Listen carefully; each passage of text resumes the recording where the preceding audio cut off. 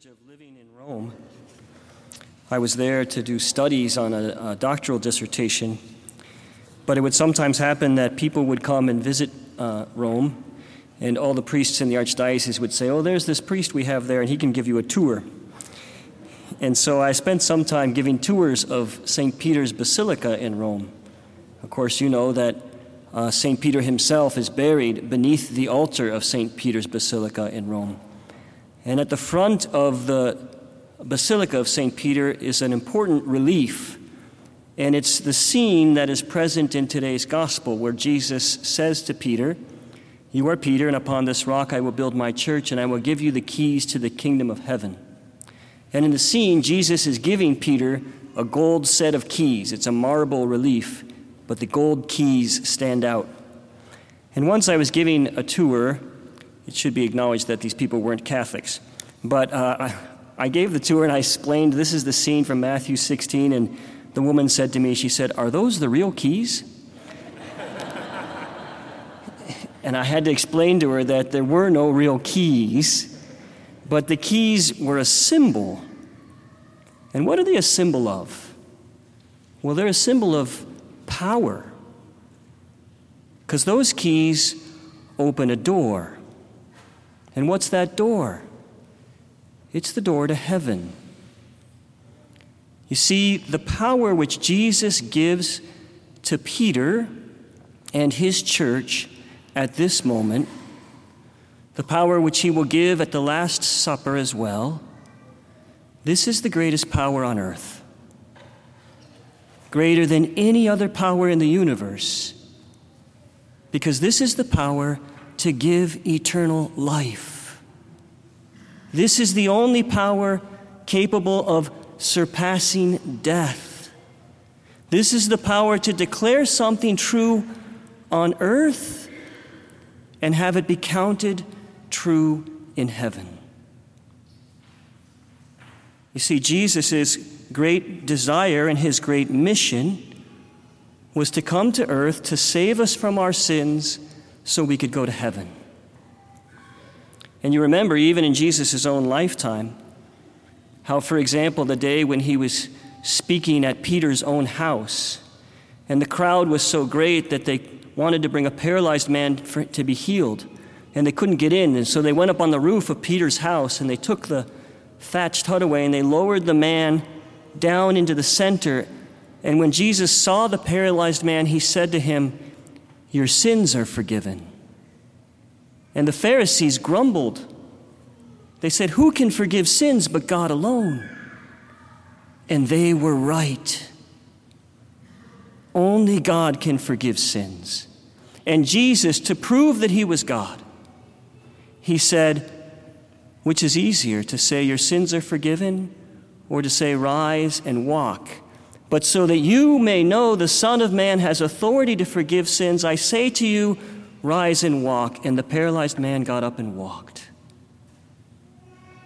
You see, Jesus came to earth with this divine power, his own divine life, and he wanted to pour out this power on all of us so that we could receive the forgiveness of sins and his salvation. And this is the power that Jesus gives to his church. And it's the greatest power on earth. And how does this power come to you and to me? How does the church exercise the power of the keys? It's through the sacraments. When we baptize a child or an adult, sins are washed away, and the divine life of God comes to dwell in them. When we give the sacrament of confirmation, the power of God's life himself, the Holy Spirit, comes to dwell in that person so they become witnesses to the kingdom of God. When we celebrate the Eucharist here at this altar, the body and blood of Jesus, which was poured out upon the cross, becomes present here, and the life of God comes to us. This is the power of the keys. It's the power that's exercised every time you go to confession. a place where anyone could go with the gravest possible sins and receive forgiveness from God Himself, divine power. My brothers and sisters, what would we do without this power? What would we do without the church to give us this power? Do you see why Jesus founded a church? Because He wanted His saving power to be present throughout all of time. He wanted this saving power of the keys to reach you here today. And so He gave us apostles and their successors, and He gave us priests, and He gave us this power so that He could remain with us throughout all time through the sacraments. This is the incredible gift of the church. It's also a mystery for us, because we know that the church is made up of human beings. We know that priests and bishops are human beings. In fact, one of the great sadnesses of our own day has been that we've seen the failures and sins of priests and bishops paraded before us. Perhaps no other generation is more clear about the humanity of their leaders. Well, actually, maybe not since the first generation. You know, there are very few things that are recorded in all four Gospels. You know, there are four Gospels, Matthew, Mark, Luke, and John.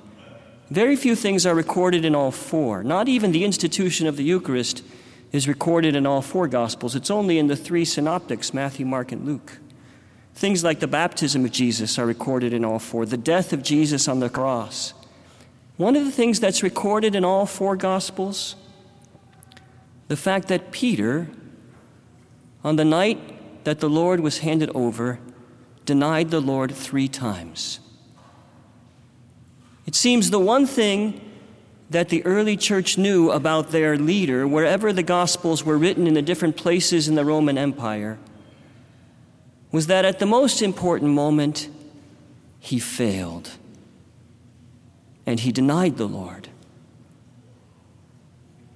Do you ever wonder why Jesus allowed that? Jesus even predicts that it will happen. At the Last Supper, Jesus says to Peter, "Peter, the devil has demanded to tempt you, but I have prayed for you." And he says, "You will deny 3 times that you know me before the cock crows. But I have prayed for you that your faith may not fail. And when you come back, you must strengthen your brothers." The Lord predicts that Peter would commit a mortal sin. And he says, "You're going to be tempted to do it, and I'm going to allow it to happen. But I've prayed for you that your faith may not fail." You see, in mortal sin, we lose charity. Love is what fails. And we lose the life of God in us, but it's faith that brings us back to confession. It's faith that brings us back to God. And it seems the Lord wanted us to know throughout all time that the leaders of the church were just as frail and weak as we are. And that in fact they need this saving power as much as we do. This is in fact the great gift of the church. St. Paul expresses it in his own writings when he says, "We hold this treasure in earthen vessels so that we may realize the power comes from God and not from us." There's a famous story that's told. Nobody really knows if it's true, but it's probably true. And that is that when Napoleon captured the Pope in the Napoleonic Wars, he said to the Pope, "I will destroy your priesthood." And the Pope said to him back, You can't destroy the priesthood. We priests have been trying to do it for almost 1,500 years, and we can't destroy it. Because the life of God is here. The power of God is here. Brothers and sisters, there's no place else on earth where you can receive the body and blood of Jesus Christ, the life of God, except at this altar. And when you come to realize that, in fact, this is the life of God, eternal life poured out for me, it changes everything. And it doesn't matter the weaknesses of the priests or the bishops. What matters is that we all of us together, need this life of God.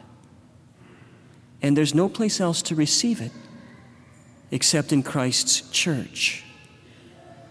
And so all of us come like St. Peter did after the resurrection, aware of our own weakness and frailty, but aware there's no place else we can go.